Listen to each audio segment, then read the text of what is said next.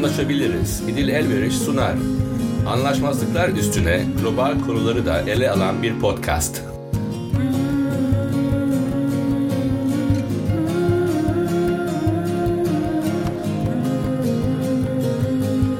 Merhaba, anlaşmazlıklar üzerine yayınlar yaptığım Anlaşabiliriz'e hoş geldiniz. Ben İdil Elveriş. Biliyorsunuz Anlaşabiliriz'de bireyler, toplumlar, ülkeler arasında olduğu kadar iş yerleri ve kamusal alanlardaki anlaşmazlıkları da ele alıyorum. 5. sezonun sonuna yaklaştığımız bu günlerde bu programda kolaylaştırıcılıktan bahsedeceğiz. Özellikle tüm dünyada çevre felaketlerini ardı ardına yaşadığımız bir dönemde Türkiye'deki bir çevre projesinde vatandaşlarla devlet görevlileri arasında kolaylaştırıcı rolü oynamış olan birisi bize bu sürecin ne tür faydaları olduğunu anlatacak. Dahası şirketinizde, apartman toplantısında, iş yerinde bir kolaylaştırıcı eşliğinde toplantı yapmanın nasıl katılımcı ve daha kolay uygulanan kavgasız sonuçlar yarattığını size de aktaracak. Belki siz de gelecekte bir kolaylaştırıcı kullanmak istersiniz diye.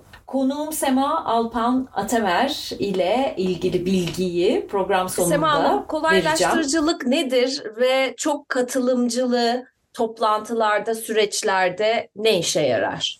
Kolaylaştırıcılık bir gruba bir sorunu çözme sürecinde rehberlik etmek demek. En kısa haliyle böyle tanımlayabiliriz. Ama az daha genişletirsek grubun belirlenen bir hedefe, yani kendi üzerlerinde kararlaştırdıkları, mutabakat sağladıkları bir hedefe ve sonuca doğru hareket etmesine yardım etmek. Sürecin verimli ve başarılı biçimde yürütülmesini, insanların sürece etkin katılımını, bu arada ortaya çıkabilecek anlaşmazlıkların çözülmesini ve herkesin kabul edeceği bir sonuca ulaşılmasını sağlamak kolaylaştırıcılık. Bunun için de tabii zamanın iyi yönetilmesini, tüm paydaşların ya da katılımcıların dahil edilmesini, katılımcıların birbirini anlamalarını, ortak bir dille ulaşmalarını temin etmekle yükümlü. Kolaylaştırıcılık aslında bir uzmanlık alanından daha çok bir sanat, böyle tanımlanabilir. Çünkü kolaylaştırıcının belirli özellikleri ve becerilere sahip olması gerekir. Bu beceriler ve özellikler dedim, hani özelliklerin bir kısmı kişisel özellikler olabilir. Tabii. Ama beceriler eğitimle ve deneyimle, aynen, yani yapa yapa kazanılabilecek şeyler. Kolaylaştırıcının olmazsa olmaz özellikleri tarafsız olması, tüm katılımcılar açısından güvenilir olması. Ayrıca iyi bir dinleyici ve gözlemci olması gerekiyor. Yani herkesi aynı anda dinleyebilip esnek ve sabırlı olması, herkesin ihtiyaçlarına, hislerine duyarlı olması, organizasyon becerisine sahip olması, çünkü süreci tasarlıyor, süreçteki her bir etkinliği ayrıca tasarlıyor. Onu grubun dinamiklerine uygun olarak, yapısına, profiline uygun olarak her bir etkinliği tasarlaması, her bir etkinliği de, yani bir toplantılar ya da bir çalıştaylar silsilesi olabilir. Bütün süreci tasarlaması gerektiği gibi aynı zamanda her bir toplantıda, her bir çalıştayda ne yapılacağını, nasıl yapılacağını, hangi malzemelerle, hangi oturma düzeniyle nasıl bir katılım sağlanacağını vesaire tasarlaması gerekiyor. Bu anlamda bir organizasyon becerisine sahip olması gerekiyor. Mesela ben bir projede çalışırken köylerde kadınlarla çalışmak durumundaydım. O kadınların bir kısmı okuma yazma bilmiyordu. Şimdi onları katmak için farklı bir yöntem bulmamız lazım. Yani tahtaya yazı yazarak ya da flip chart'a yazı yazarak bunu yapmanız mümkün değil. O yüzden resim çizmelerini istedim. Ortak resimler üretmelerini ve onları ifade etmelerini istedim. Bunun gibi çok özel, yani o profile uygun bir tasarım yapmanız gerekiyor. Ayrıca konuşulan konuya dair de az da olsa bilgi sahibi olması ve fikir üretebilmesi. Yani şöyle yapsak ne dersiniz gibi tıkanılan noktalarda yeni bir takım fikirlerle ufuk açması, beyin fırtınasını canlandırması vesaire gerekiyor. Peki kolaylaştırıcıda ne olmaması gerekiyor derseniz, En önemli şeylerden bir tanesi başkalarının fikirlerini yargılama hakkı yoktur. Nihai karar verme yetkisi de yok. Bu grup aslında bir şirketteki yönetim kadrosu olabilir, bir sivil toplum kuruluşu olabilir, belli bir takım alanda çalışan aktivistler olabilir. Yani kurumsal bir yapı olabileceği gibi bir hedef için bir araya gelmiş bir sürü katılımcının olduğu yerlerde olabilir gibi düşünüyorum ama siz başka bir şey eklemek, çıkarmak ister misiniz örneğe? Aynen öyle. Bir apartman toplantısında apartmana ilişkin kararlar alınması söz konusu olabilir. Veyahut da dediğiniz gibi bir şirket içinde olabilir. Yahut farklı şirketler arasında belirli bir sektörde bir takım kararlar alınması gerekebilir. Bir dernekte olabilir ya da başarılı bir örnek olarak veremeyeceğim. Altılı masa gibi Evet. siyasette bir örnek olabilir. Muhtelif koalisyonlarda olabilir. Çeşitli ittifaklarda olabilir. Veya mahallede bir chat süreçlerinde ya da mahallelerde bir yapı yapılacağı zaman, yeni bir proje gerçekleştirileceği zaman oradaki bütün yaşayanların, çalışanların, işte gençlerin, yaşlıların, esnafın, herkesin, müteahhitlerin hepsinin birlikte oturup karar vereceği süreçler yaşanabiliyor batılı ülkelerde. Paydaşlar grubu diyelim. Sizin üzerinde çalışmış olduğunuz çevre konusuna da girebiliriz. Nasıl bir projeydi? Bu bize biraz anlatır mısınız? Çevre konularında Devlet Planlama Teşkilatı'nda çalıştım. Orada belki de planlama süreçlerinde kurulan özel ihtisas komisyonları dışında ilk defa bir çevre stratejisi ve eylem planı gibi dışarıdan çok katılımcının olduğu bir süreç yaşandı. Çalışma gruplarına ayrılmıştı. Ve birden fazla kolaylaştırıcı vardı herhalde her çalışma grubu için, değil mi? Şimdi şöyle söyleyeyim, aslında rolüm biraz koordinatör, biraz kolaylaştırıcı gibiydi. Yani o sürecin planlanması, tasarlanması konusunda rol aldım ve koordinasyonunda rol aldım. Yıldız Dağları'nda Kırklareli'nde bir biyosfer projesi yapılacaktı o sırada. Orada görev aldım. Yıldız Dağları'ndaki biyoçeşitliliğin ve doğal kaynakların korunması ve ayrıca sürdürülebilir kalkınma. Yani orada korunacak ormanlarda bir yönetim planı ve yönetim modeli oluşturulması bekleniyordu ki bu bölge biyosfer alan ilan edilebilsin. Biyosfer alan hem biyolojik açıdan, biyoçeşitlilik açısından dünyaca önemli, korunması gereken ama aynı zamanda içinde yaşayanlarla birlikte kullanılmakta olan, yani bir kullanma koruma dengesinin sağlandığı UNESCO tarafından özel işaretlenmiş alanlar. İnsan ve doğanın birlikte etkileşim içinde sürdürülebilir şekilde yaşadığı ama dünyaca değerli, araştırma açısından önemli, korunması gereken alanlar. Biliyorsunuz bir koruma çeşidi, bütün insanları oradan çıkarırsınız, bütün insani faaliyetleri bitirirsiniz ve burası yasak deyip koruyabilirsiniz. Ama buradaki yaklaşımda bazı tamamen bu şekilde korunan küçük alanlar olmakla birlikte çok hassas alanlar. Onun dışında oradaki insanlarla birlikte hem sürdürülebilir kullanımını bu doğal kaynaklarını sağlamak hem de onlar eliyle korumak amaçlanıyor. Böylece kendi hayatlarını sürdürebilsinler, doğanın da korunmasını sürdürebilsinler. Böyle bir dengenin sağlanması için de ne yapılabilir? Nasıl bir planlama yapılabilir? Nasıl bir yönetim modeliyle devlet ve ilgili yetkili merciler ile halk bunu birlikte nasıl yürütebilir diye bir müzakere ve bir mutabakat süreci yürütmek gerekiyor. Bunu UNESCO istiyor. Yani o alanın biyoçeşitlilik açısından neden önemli olduğunu anlatmak yanında, yani bilimsel bulgular yanında halkın katılımıyla böyle bir planlama ve yönetim modelini de sunmanız gerek. O anlamda bu daha önce bir tek Artvin tarafında Macahel'de yapıldı. Onun dışında ikincisi Kırklareli'nde olacak. Bu İğneada'yı da içine alan alanda, Yıldız Dağları'nda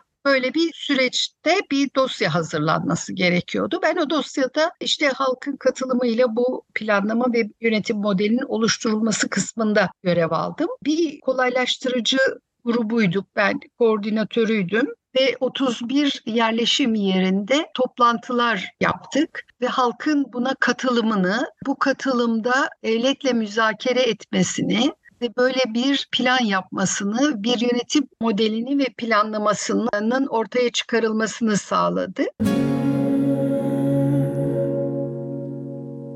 Anlaşabiliriz, İstanbul ve Antalya merkezli bir hukuk bürosu olan Koç Avukatlık Bürosu tarafından desteklenmektedir. Koç Avukatlık Bürosu'nun kurucu avukatları anlaşmazlık çözümünde diyalog ve ortak noktada buluşmanın gücüne inanıyor ve de tansiyon düşürme ve kutuplaşmanın giderilmesi üzerine bu podcast'in yürüttüğü tartışmaları destekliyor olmaktan mutluluk duyuyor.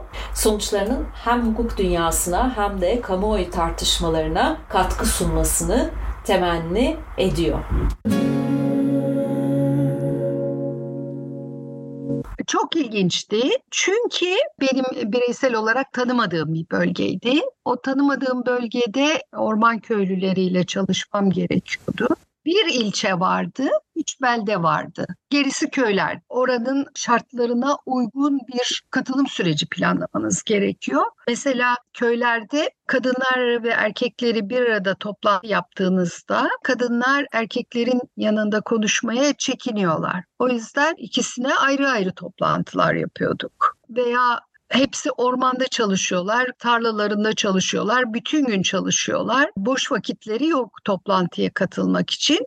Uygun zamanınız ne zaman dediğimizde kadınlar için belki öğleden sonraları uygun oluyordu ama erkekler akşam ezanından sonra diyorlardı. Yani o saatte toplantı yapmak durumunda kalıyorduk. Tabii ilginç şeyler gördüm dediğim şunları da içeriyor. İnsanlar kendi hayatlarına değen konularda çok daha dikkatli ve çok daha sahiplenici oluyorlar. Biraz önce kolaylaştırıcının güvenilir olmasından bahsetmiştik. Ben oraya gittiğimde hiç kimse beni tanımıyordu. Devletin gönderdiği bir kişiydim ben onların gözünde. Şehirli bir kadındım. Onların dünyasına yabancıydım tamamıyla. Bana güvenmeleri için hiçbir neden yoktu. Ayrıca bizim projemizden önce başka bir proje yürütülmüştü orada. O proje de biyolojik çeşitliliğin korunmasıyla ilgiliydi ve orada kendi yaşam alanları, gelir kaynakları olan ormanın kendilerine kapanacağından korktukları için, çünkü daha çok kısıtlayıcı, yasaklayıcı kurallar getiren bir projeydi. Projedeki çalışanları köylerine sokmamış, kovalamışlardı. Yani negatiften başlıyorduk. Böyle bir ortamda onların güvenini kazanmak zorundaydım kolaylaştırıcılık yapabilmek için. Birçok taleple geldiler. Çünkü devletten gelen birisi olunca her türlü isteklerini sıralamaya alışmışlar. Bunları yapamayacağımı söyledim. Bunları karşılayamayacağımı ama ne yapacağımı anlattım. Neyi sağlayacağımı anlattım. O zaman bana yavaş yavaş güvenmeye başladılar ve sonunda da gerçekten söz verdiğimi yaptım. Onları böyle bir cins patronların en büyüğü gibi gördükleri orman işletme yöneticileriyle aynı masada müzakere ettirebileceğime söz verdim. Ve bunu yaptım ve bu onlar için çok çok önemliydi. Bunun dışında da başka katılımcı projelerde, örneğin Trabzon'da yerel çevre eylem planının hazırlanmasında, Türkiye'nin ulusal iklim değişikliği eylem planının hazırlanmasında da çok katılımcılı, çok paydaşlı bir süreç yürüttük. Orada da 1000 kadar katılımcı vardı. Uzungöl'de de özel çevre koruma bölgesiydi o zamanlar ve orada da bir yönetim planı hazırlamada yine yerel halkla, sivil toplumla, kamu kuruluşlarıyla, akademisyenlerle birlikte çalıştık. Orada da kolaylaştırıcılık görevini üstlendim. Orada da yine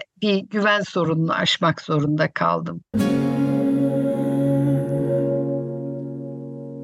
Şu anda tam bir çevre felaketi döneminde yaşıyoruz bütün dünyaca. Dolayısıyla yani bu alanda yapılan şeylerin yerine getirildiğini görebiliyor musunuz ya da nedir durum? Tüm bu yapılan katılımcı karar alma süreçleri genelde dış kaynaklardan finanse edilmiş projelerde uygulandı. Bunların bir kısmı uygulandı. Enerji, tarım, ormancılık, hayvancılık, su kaynakları birçok farklı sektörü ve kuruluşu ilgilendiriyordu. Bunların bir kısmı uygulandı. Ama biyosfer projesi ne yazık ki UNESCO'ya başvuru dosyası hazırlandığı halde Çevre Bakanlığı bunu hiçbir zaman sunmadı ve o alan biyosfer alanı olarak ilan edilemedi. Trabzon'daki yerel çevre eylem planının bir kısmı belediye tarafından uygulandı ama doğrusunu isterseniz onun yakından izleme şansım olmadı. Uzungöl'deki plan Özel Çevre Koruma Kurumu biliyorsunuz 2011 yılında lağvedildi. Yani şunu söylemek istiyorum. Bütün bu çabalar bir anlamda yazılan raporlar, verilen emekler hepsi rafa kalktı hemen hemen. Bütün bunları uygulamaya geçirmek için bir siyasi irade lazım. Şimdi bu hepsi dış kaynaklardan finanse edilmiş projeler güzel. Biz bu projeyi yapıyoruz diye lanse etmek hoş. Ama ne kadarı hayata geçirildi? Bir izleme ve yapılmadı tam olarak. Biyosfer projesi tamamen sümenaltı oldu. Hiçbir zaman başvurulmadı. Siyasi irade yok çünkü. Evet. Sizce Türkiye'de toplumla, devletle birlikte çalışabilmesi için bu tarz anlaşmazlık potansiyeli olan alanlarda neler yapılmasına ihtiyaç var? Birkaç boyutu var. Bir kere siyasi iradenin, bu belediye olabilir, kamu kuruluşları olabilir, bir irade gösterip sahiden demokratik, katılımcı süreçlerle bir karar almayı istiyor olması lazım. Ve halkın ne dediğine, ne talep ettiğine kulak veriyor olması lazım. Demokratik ülkelerde bazı kararların daha uygulanabilir, daha kalıcı, halk tarafından sahiplenebilir olması için bu daha uygun bir yol. Öbür türlü bir kanun çıkarıyorsunuz, kendi kendinize çıkarıyorsunuz, bir yönetmelik çıkarıyorsunuz, bir karar alıyorsunuz. Ondan sonra birçok ses çıkıyor. O sesleri gücünüz varsa bastırmaya çalışabilirsiniz ama her zaman bir huzursuzluk istemeyen taraf, bir muhalif taraf, bir eleştiren olacak. Halbuki böyle bir süreçle karar alındığında o karardan eğer herkes az veya çok memnunsa en azından bilgileri dahilinde alınmışsa, söyleyeceklerini rahatlıkla ifade edebilmişlerse sonucu sahiplenmekleri daha kolay. Onun uygulanması da daha kolay. Daha sonra başların ağrıması da daha kolay engellenebiliyor. Ama bu tabii daha müzakereci demokrasi kültürlerinin yerleştirdiği, biraz kültürel, biraz toplum psikolojisiyle ilgili birçok boyutu var. Ama burada bir ortak çözümü birlikte üretmek gibi bir yol katılımcılıkla halledilebilir. Bu süreçlerde ne gördünüz mesela?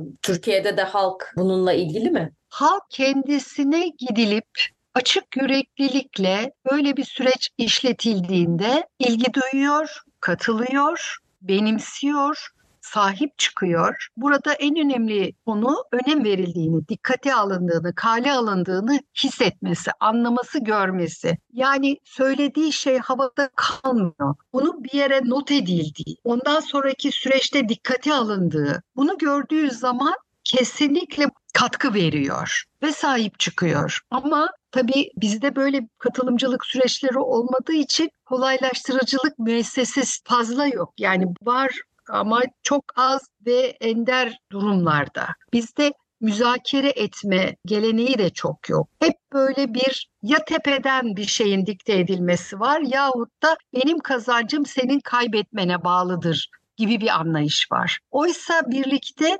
ikimizin de kazanacağı bir şeyi üretebiliriz diye düşünmek bir zihniyet değişimini gerektiriyor. Niçin bunu istiyorsun ya da niye istemiyorsun diye sormak, tutumunun altında yatan asıl ihtiyacı anlamaya çalışmak çok önemli. Eşit düzeyde ilişki kurmak önemli. Karşı tarafı bir birey, bir özne, bir çözümün bir parçası olarak görmek de önemli. Ben söylerim, sen yaparsın değil veyahut da öbürünün ben dilerim, isterim, o da bana sağlar gibi bir ilişki değil. Daha eşit bir ilişki kurmak önemli. Sonuçta karşıdakinin ihtiyaçlarını anlamak önemli. Hatta hislerini de anlamak önemli. Belki o zaman anlaşmaya varmak daha kolay olabilir. Çünkü müzakere etme imkanı olabilir çatışmadan. Çünkü tutumlara sarıldığınız zaman orada karşılıklı ısrar etmek bir sonuca götürmesi çok zor. Böyle durumlarda belki ortak çözümlere doğru daha yaratıcı yol alınabiliyor. Yaratıcı çözümler, seçenekler ortaya konabiliyor ve bir beyin fırtınası, hele bir kolaylaştırıcının eşliğinde özgürce kendinizi ifade edebileceğiniz, söylediklerinizin sizin için mutlaka bağlayıcı olmadığı, sadece bir beyin fırtınası olduğu, seçeneklerin ortaya kolayca atılabildiği bir toplantı ortamı çözümlerin üretilmesinde daha çok yardımcı olabiliyor. Çünkü bazen insanlar bu sondajlamalarda derinde yatan ihtiyaçların kısmen örtüşebildiğini, o örtüşmelerden ortak çözümler üretilebildiğini ya da sizin kolaylıkla vazgeçebileceğiniz bir şeyin onlar için karşı çok önemli. tarafın çok işine yarayacağı, onların da buna karşılık sizin ihtiyacınızı karşılayacak bir şeyi verebileceğini keşfedebiliyorsunuz. Bu keşifler çözüme doğru adım adım yaklaştırabiliyor. Tabii bu süreçler biraz uzun zaman alıyor ama daha küçük adımlarla daha kalıcı, istikrarlı sonuçlara götürmeye, yaklaştırmaya, daha emin adımlarla gitmeye yarıyor. Bir zihniyet değişimini gerektiriyor aynı zamanda. Bu da her zaman bugünden yarına çok kolay olmayan şeyler. Umarım ülkemizde de böyle bir ortamları yaşama imkanı buluruz. Hiç değilse kendi ailelerimizde, apartmanımızda, sitemizde, mahallemizde, yerel belediyemiz vesaire. İlla devletin en üst kurumlarıyla yürümesi gereken bir süreç değil. Bunu söylediğiniz için çok teşekkürler. Çünkü siyasi irade olmayınca sanki başka alanlarda bir şey yapılamazmış gibi düşünmemek lazım. Dediğiniz gibi daha küçük alanlar da var. Oralardan başlayıp gitmek çok önemli. Çok teşekkür ediyorum katılımınız için. Çok teşekkür ederim beni davet ettiğiniz ve böyle bir konuda konuşmamı sağladığınız Sema için. Alpan Atamer, kimya mühendisi ve çevre mühendisliği üstüne de yüksek lisansı var. Eğitim çalışmalarına Belçika'daki Leuven Katolik Üniversitesi'nde ve Amerika Birleşik Devletleri'nde yer alan University of North Carolina'da devam etti. Devlette Sümerbank'tan TÜBİTAK'a ve Devlet Planlama Teşkilatı'na uzun bir kariyeri oldu. Emekli olduktan sonra da Avrupa Birliği, Birleşmiş Milletler, Dünya Bankası projelerinde danışman ve katılımcı olarak karar alma süreçlerinde kolaylaştırıcılık yaptı ve buna ilişkin eğitimler verdi. Profesör Larry Susskind ile birlikte Konsensus'un inşası, Kavga Etmeyi Bırak, Yaratıcı Olmaya Bak adlı kitabın da yazarlığını yaptı. Evet, umarım programdan keyif almışsınızdır. Programdan bazı kesitleri Instagram'daki Anlaşabiliriz'in İngilizce adıyla We Can Find a Way hesabında paylaşacağım. Eserlerini kullanmama izin veren müzisyen İmre Hadi ve sanatçı Zeren Göktem'e teşekkür ediyorum. Her zamanki gibi ve bir dahaki aya görüşmek üzere diyorum.